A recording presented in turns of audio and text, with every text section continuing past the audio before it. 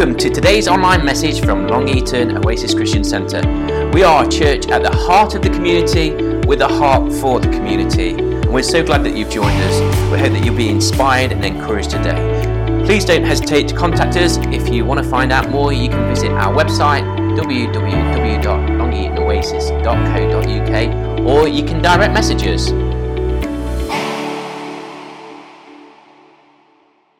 Lord, we just thank you that we can celebrate and praise you in this time. We can laugh and just spend time with one another.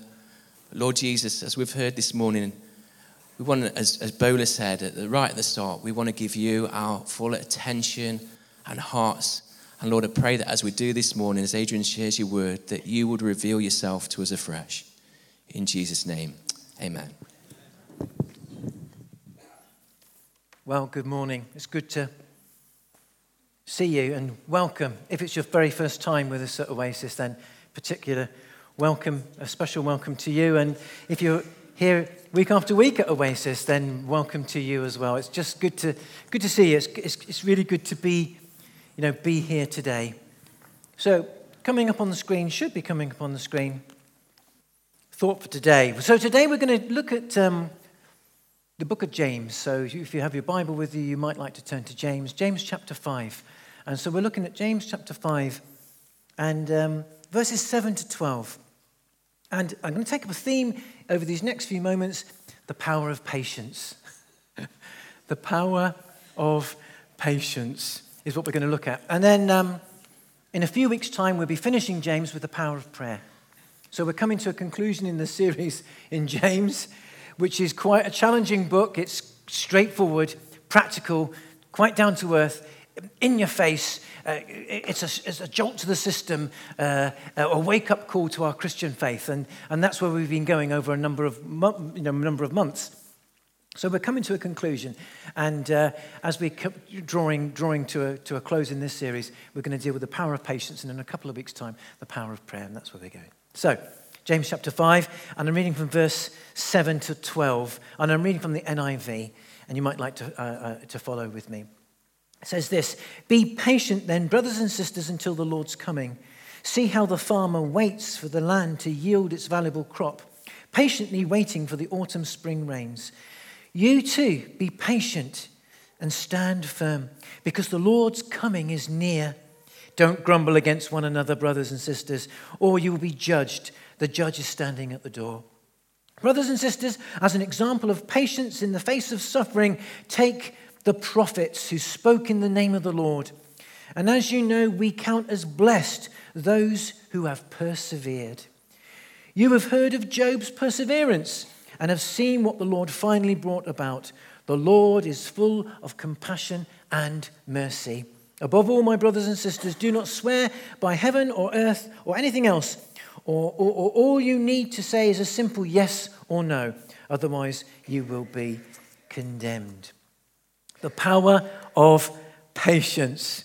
I don't know about you, but I always get that sinking feeling when you're driving along on your journey, wherever you're going, A to B, or maybe you're going on your holes and you're going down the dual carriageway or wherever it is, or you're driving around Long Eaton or Sawley and Toton area, and you come to a part of the road, and there's a sign saying "delays possible." I get that immediate sinking feeling, and then a rising anger quite quickly. It's because I know that I'm going to. Have you ever been going down the motorway and you see queues probable or possible? You see that, and you think to yourself, and you do. And when you think about patience, it's something that doesn't really grab me when I'm driving and I want to get somewhere. And I start getting ready and I start rising up. We live in a digital age. People talking about the age in which we now live being digital, in the sense of it's pretty fast. We're always connected. We can almost be wired up all the time. Some this morning, gathered here this morning, can remember an age that wasn't quite as wired up. I'm not going to ask you to put your hand up, because I'd have to put my hand up in the midst of that. So I'm not going to ask you to do it. But there was before you had your smartphone, or even had a phone, I know. We used to go to a call box before. We didn't have a phone at home. We went to the call box. And then you had smartphones where a phone, a big brick of a phone that was like your mobile call box. And you thought, wow, this is great. But we live in an age that's digital. It's fast. We're always wired up. So with that, we're continually stimulated. We need to be stimulated because we're always stimulated. And so there's this love-hate relationship where we're wired up, we're stimulated, we need to know, we've got to get. I need it now. Answers can be pretty quick. You only have to, I don't know, whatever you use. If you use Google as your search engine, I use DuckDuckGo. Has anyone heard of DuckDuckGo? Few of the chosen ones amongst us. And look up DuckDuckGo. It's a really good search engine because it filters out pop-up cookies and all sorts of stuff like that. Where Google wants you to go down a certain route, DuckDuckGo lets you go, sort of thing. So, yeah, it's good. It lets you go, but it's very good. Anyway, we get immediate answers. We're Googling it, we're getting it, and we get immediate answers. We order something, and we get it today. If you've got a Prime account or whatever the account is, you can. Most other accounts these days have cottoned on to this. That you can order something at a certain time, you'll get it either the same day or next day, tomorrow. Stuff is quick now. Instant, almost. We live in that type of wired-up age, and you drive through somewhere, you get it straight away, you zoom off, and you've eaten it before you've got round the corner. You haven't even stopped and just to digest something. So it's this sort of wired-up, and it doesn't really. What I'm getting at is this: the age in which we live really isn't a seedbed for patience. It doesn't really set us up to be patient. In actual fact, it sort of feeds now. And we go to a default which is now. And yet we're being encouraged as we read James, the letter of James. There's a power in patience. There's a beauty in patience. And I'm speaking to my own heart, who's quite impatient. So that's where we're looking. That's what we're looking at for the next few moments this morning. And yet James commends us to patience, and he said this patience can lead to a perseverance. He actually commends this in James chapter 1.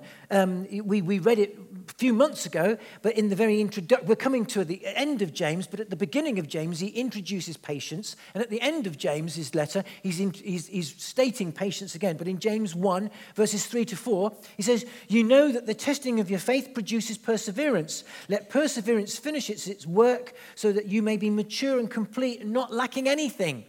In other words, patience gives perseverance, and perseverance brings about a maturity where we'll lack nothing. What? Patience is powerful. It's incredible. And it leads to a tremendous sense of resilience and wholeness in God as we trust him. Something that educational psychologists, sociologists are bringing to our attention continually and again is a lacking of resilience. You'll hear this term, resilience. But people don't seem to be quite as resilient as we used to be.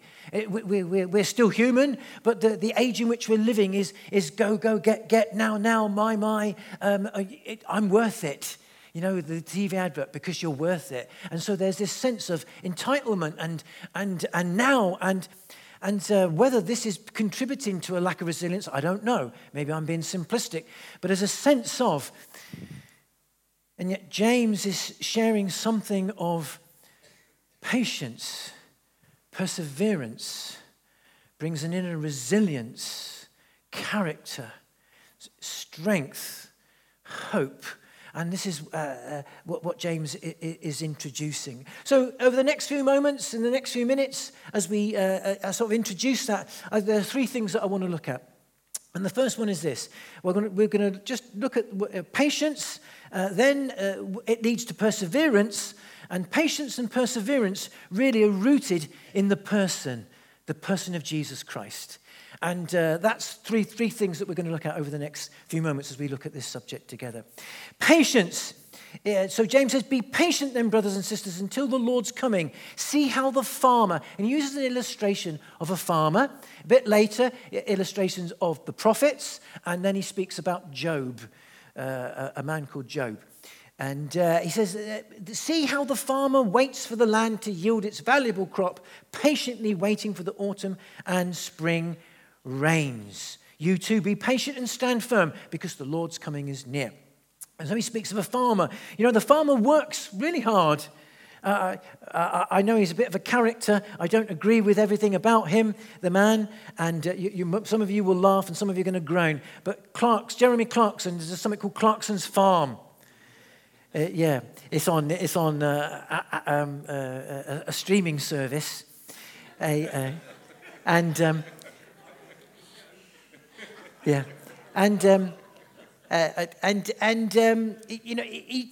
He draws attention to farmers and how in our nation farmers really need a lot of support and encouragement, because the work they do is incredible for very little return, and it's challenging because you can lose your entire crop to a bad year, bad weather, and if ever you watch it, and at the end of the first season, he's looking with his business manager how much profit he's made. I think he makes a few quid or something. But by the time he's paid everything out, it makes you laugh, but it also makes you cry. It's quite funny. It's quite a funny series in some ways. And I know he does it for the camera and everything else, and he's a bit of a character and etc. But it's funny in places anyway. But the farmer works hard, and he waits for the season, for the autumn rain, the spring rains in the east. And so we're subject to the I'm not a farmer, but the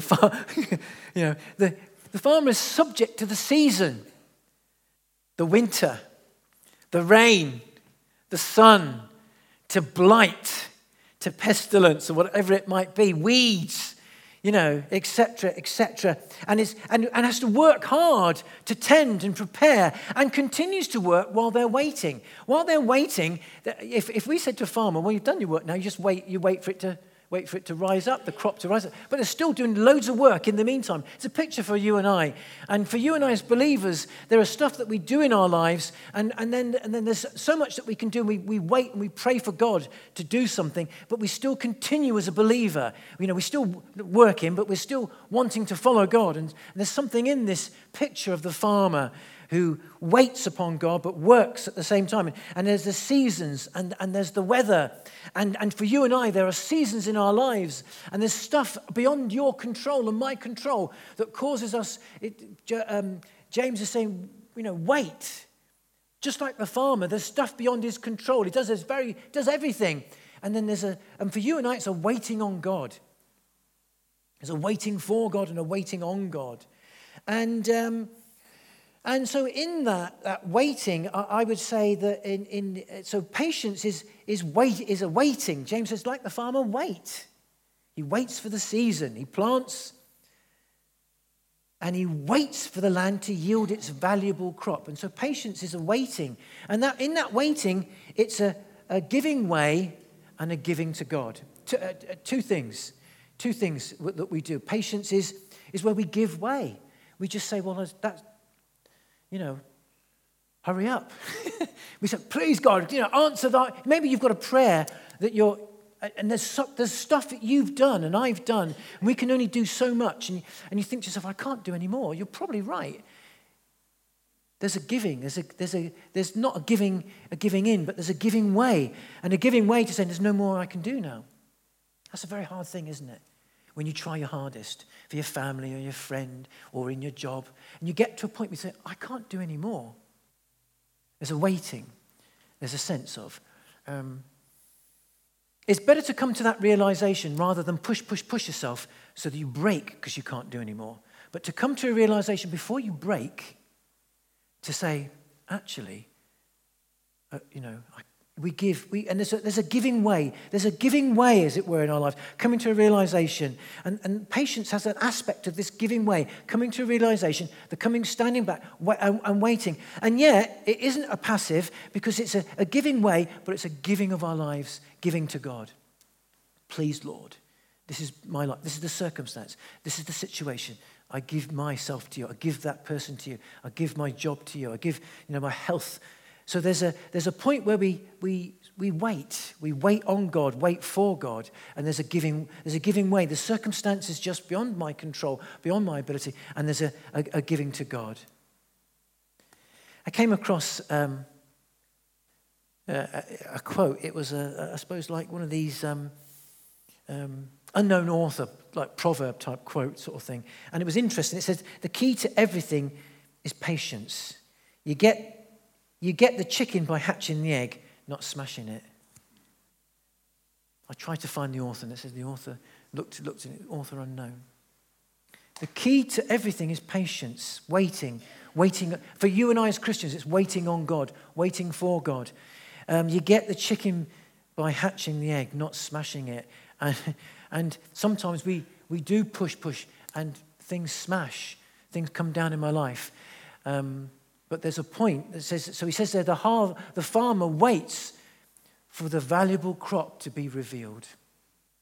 It's a giving to God, a waiting on God, a giving our lives to God. And so he commends the sense of waiting, this patience of, but in this patience, there is a perseverance, and that's the second aspect that to look at. This waiting also needs this giving in to God, a giving way to God, a giving way that I can't do any more in my life, the circumstances beyond my control, giving in then to God. Please, God, will you take hold of the circumstance? That's where patience comes in. Will you take hold of the circumstance? Then that has to lead into something else with it, and that's called perseverance. And he then commends two other illustrations. He gives the prophets and Job. He says, look at the prophets and look at Job, and he commends them for their perseverance. He says, brothers and sisters, as an example of patience in the face of suffering, take the prophets who spoke the name of the Lord. And we count as blessed those who have persevered. And you have heard of Job's perseverance. So that he brings to mind Job and the prophets in a sense of perseverance when life is challenging, when the circumstance and we feel like we're suffering. And in perseverance will often call for a sort of a sense of, it will be struggle, there'll be sacrifice, and there may even be a sense of suffering. With my body, maybe, in my emotions, in my thinking, in my mental state, in the circumstance around me, going through. So patience is waiting for, but perseverance is continuing to go through. And in that's not simple, and that's a challenge because it will involve a form of sacrifice and struggle and suffering. And James speaks of then the prophets and Job, and he commends them. And he says there, and so with the prophets, they spoke in God's name at great personal cost.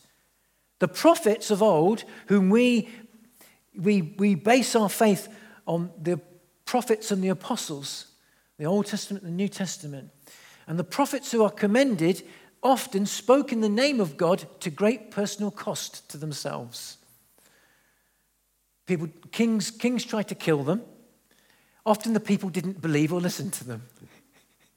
And they lost a lot in their own, some of them lost their lives and in their own personal health and being reviled and hated. And so but they continue to do so. Speak God, persevere. But it cost them, it's sacrifice, suffering. He speaks of then Job. He says, look at Job. We haven't got time, but if you look at the book of Job, it's about a man who Satan says to God, an upstanding man who Satan says to God, look at him, and God says he's an upstanding man. So then Satan seeks to afflict him, afflict his family, afflict his living, and then his body personally. And throughout the story of Job, he's a man who continues to cling to God through the suffering that he went through. And at the end of the book of Job, God reaches out to him and blesses him in the most remarkable way. And so perseverance, if then patience then is waiting, perseverance is the going on and going through, and patience is giving weight and giving God, then perseverance is not giving up. It's not giving up, it's going on. Two things there. If patience is give way, give God, then perseverance is give up. No, don't give up. And go on. Don't give up, go on. And we find this, perseverance means that we continue, we go on, we press in. So you notice when the worship team were leading, Andrew said, look, youth, stay, if it's okay, please stay in this morning, and church, let's press in. That's pressing in. And perseverance has this, and that can be very painful. That can be really feel very painful. And it has a sense of sacrifice and struggle and suffering. A man called Oswald Chambers, a great Christian writer, he said this: perseverance is more than endurance. It's endurance combined with absolute assurance and certainty that what we're looking for is going to happen. Perseverance is more than endurance. It's endurance, yes, but it's combined with absolute assurance and certainty that what we're looking for is going to happen. I would say it's hope. Hope in God.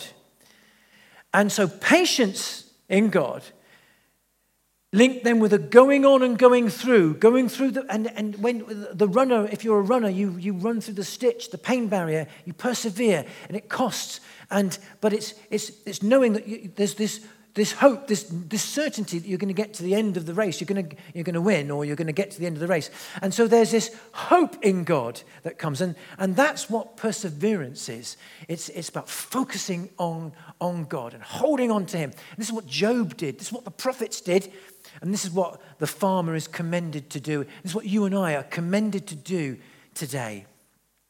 To lay hold of the power of patience, taking that to move into perseverance as we trust and hope in God. I love Ephesians 6, verse 13. And in Ephesians 6, verse 13, Ephesians 6 is about the armor of God. And Paul writes to the church in Ephesus and says, put on the full armor. He encourages believers to put on the full armor of God in the day of trial, in the day of trouble, during trouble and satanic attack and activity. He says, put on the full armor of God. And then he says this in verse 13, having done all, stand. This is about this. It's a fantastic verse. It's a verse that I could spend my life holding on to God and putting into practice in your and my life. It's a beautiful verse. It's an amazing verse. And having done all, he says, and this is the hard thing, is to stand. But that's what wait, that's what patience, that's what persevere is about. You've done everything else. You've done all the armor. I've done it all, Lord. I've done it all. And now there's this, wait for me. Hold on to me. Continue in me. But it hurts. God helps us stand. God helps us stand. It's an amazing verse. It's a beautiful verse. And perseverance is that continuing in Him, hoping in Him. And we have a hope. It's an anchor for our soul. It's steadfast, it's sure, because Jesus is steadfast and sure. It's hope. Our hope is based not in ourselves or anyone else, but in Jesus Christ. And so this is what I want to come to in my final point is this. The patience and perseverance is based on a person. It's based on a person, and His name is Jesus. This patience and perseverance is more than endurance. It's more than willpower. I know I can know some. You can train yourself to be patient, and you can probably. And I know lots of people who don't believe in God who can be patient and persevere. So this isn't just something for Christians, but I would say for the believer, there's to know the power of patience and perseverance. It's when it's linked into the person of Jesus, and this is why I say this. Look at this. He says this.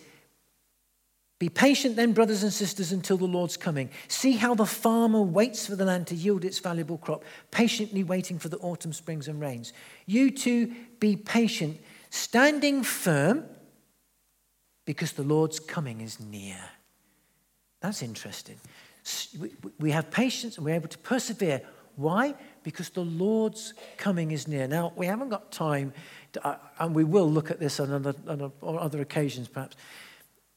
But in the early church, and for you and I, there is this blessed hope of the return, the second advent of Christ, the return of Jesus and the final, bringing together of all things. And in the early church, there was a sense of imminent belief. The early church were very, very much aware Jesus is coming, and he can come now.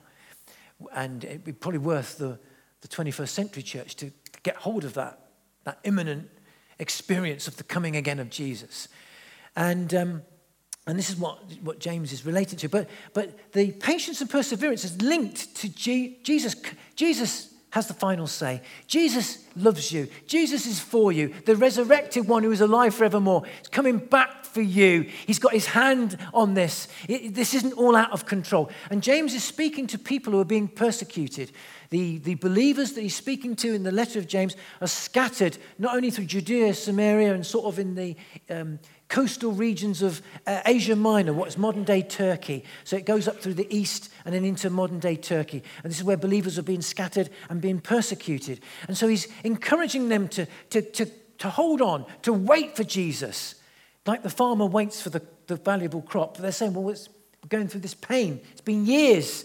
How do we wait? And he's saying, persevere, continue, because Jesus has the final say and he will return. He is returning. And so our patience and perseverance is linked to Jesus, the person of Jesus. I would say this, for you and I as a Christian, our resilience comes out of our relationship with the Lord Jesus Christ. It isn't just a matter of trying harder, get better techniques, learning to train your mind better so that you can wait longer and clear your heart out. It's about having a great relationship with Jesus. When our love relationship with Jesus, as Jordan led us in the worship this morning about there is a place for you. If you don't feel there's a place for you, Jesus loves you. Did you notice? It's all about relating to Jesus. I love this. Duncan Campbell was a preacher from something called Faith Mission, and he was invited to the Hebrides, islands in the Hebrides in 1948 to about 1950. There was a great revival, incredible revivals. It's probably the last, what we call modern day revival in the UK. There's been renewals and revivals, but where the community was changed en masse. And Duncan Campbell said this. I love the writings of Duncan Campbell, great man. He said, to me, it has been a source of great comfort and strength in the day of battle just to remember that the secret of steadfastness and indeed of victory is the recognition that the Lord is at hand. He was in the middle of some incredible revival. And he said this, for me, the strength comes from this, that the Lord is at hand. You have to have he's coming back for us, but he's with me. He's at hand. I can reach out to him. He's alive. He's as real as you are, sitting beside or behind or in front of somebody else. Jesus is at hand. He's not only looking forward to him coming again, but when he brings everything to final completion, but he knows him by the living power of the Holy Spirit living and alive with him. He has a relationship. Duncan Campbell had a real relationship with the Lord Jesus Christ. It's a brilliant thought, and I love what he has to say there. And so for you and I, our relationship with Jesus, relationship will build a sense of patience and the ability to persevere out of a love relationship with Jesus. We think we've got to do all this stuff. Oh, now we're being taught in church. We've got to be patient. I've got to do this. It all comes back to our relationship with Jesus. His person, that's Jesus, needs a place. And we've talked about this a lot in our lives and our heart as a church. But Jesus needs a place. And for you and I, we've got to make space for him. Jesus needs place. The person of Jesus needs a place in your life. The place. He needs to be center. And so therefore, for you and I as people, we've got to make space for him. We don't have to wait till Christmas time when we say there's no room at the inn. You've heard probably lots of messages at Christmas about you've got to make room. But it's not just for Christmas. There has to be the room of my mind, my heart, my decisions, my heart, the love that I have. There has to be space. Got to make space for him. My relationship with him. I want to ask you this morning as we close.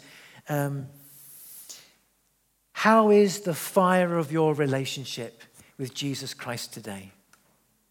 If we could say my relationship is like a fire. I'm still from an era that remembers my mum and dad. When I was quite young, we got central heating. I lived in Cornwall, lived in a 3-bedroom bungalow with four brothers, my mum and dad. So what's that? That's 4. That's 6 of us. 6 of us in a 3-bedroom bungalow in this little place in Cornwall's a bit damp and cold. It's a very nice county, by the way. In the summer, it's beautiful. In the winter, it's damp and cold, and very damp. And we had a coal fire. My mum's job was the coal fire. I don't know why my dad didn't. I mean, he probably wasn't very good at it. But and every day she'd clear out the soot. And a few years later, we got central heating. They saved up enough money to get the central heating. But some of you probably remember an era when it was only a coal fire. Or by the murmurs, there's quite a few. Some of us haven't got a clue and think, turn up the boiler even higher. But if my relationship is like a fire, it needs tending to every day. The fire needs tending every day. The grate had to be cleared. Yesterday's ash has to be cleared. You have to make space. You have to put kindling on the fire. You've got to put kindling on the fire. Every day it got to, and it has to be habitual, because you get up in the morning and it's really cold. You haven't got a pilot light that's just gone on with auto. You have to get up when it's dark and cold. And my mum probably used to clear it out the night before so she could just get up and light it. And so there has to be this desire to make space, to clear out the grate of my heart.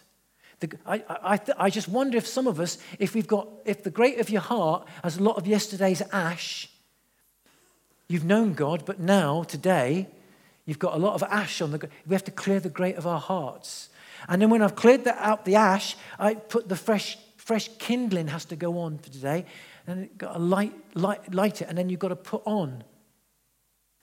And so for you and I, there's this idea that we clear away yesterday's ash and debris, we rekindle, we stir up the coals as well. You have to, that's the bit I would like to do when I was a kid, was just stir. I was probably a bit of a stir as a youngster, but stir in the coals to get it, and we were watched over to do that. And then it needs air. You have to vent the fire. So if you've got a log burner today, which a number of us probably have, you know what I mean. We've come full circle now for an extra bit of comfort that people enjoy by the winter. They have their log burners going, perhaps. But I want to ask you today: how's the fire of your relationship? If our relationship builds resilience.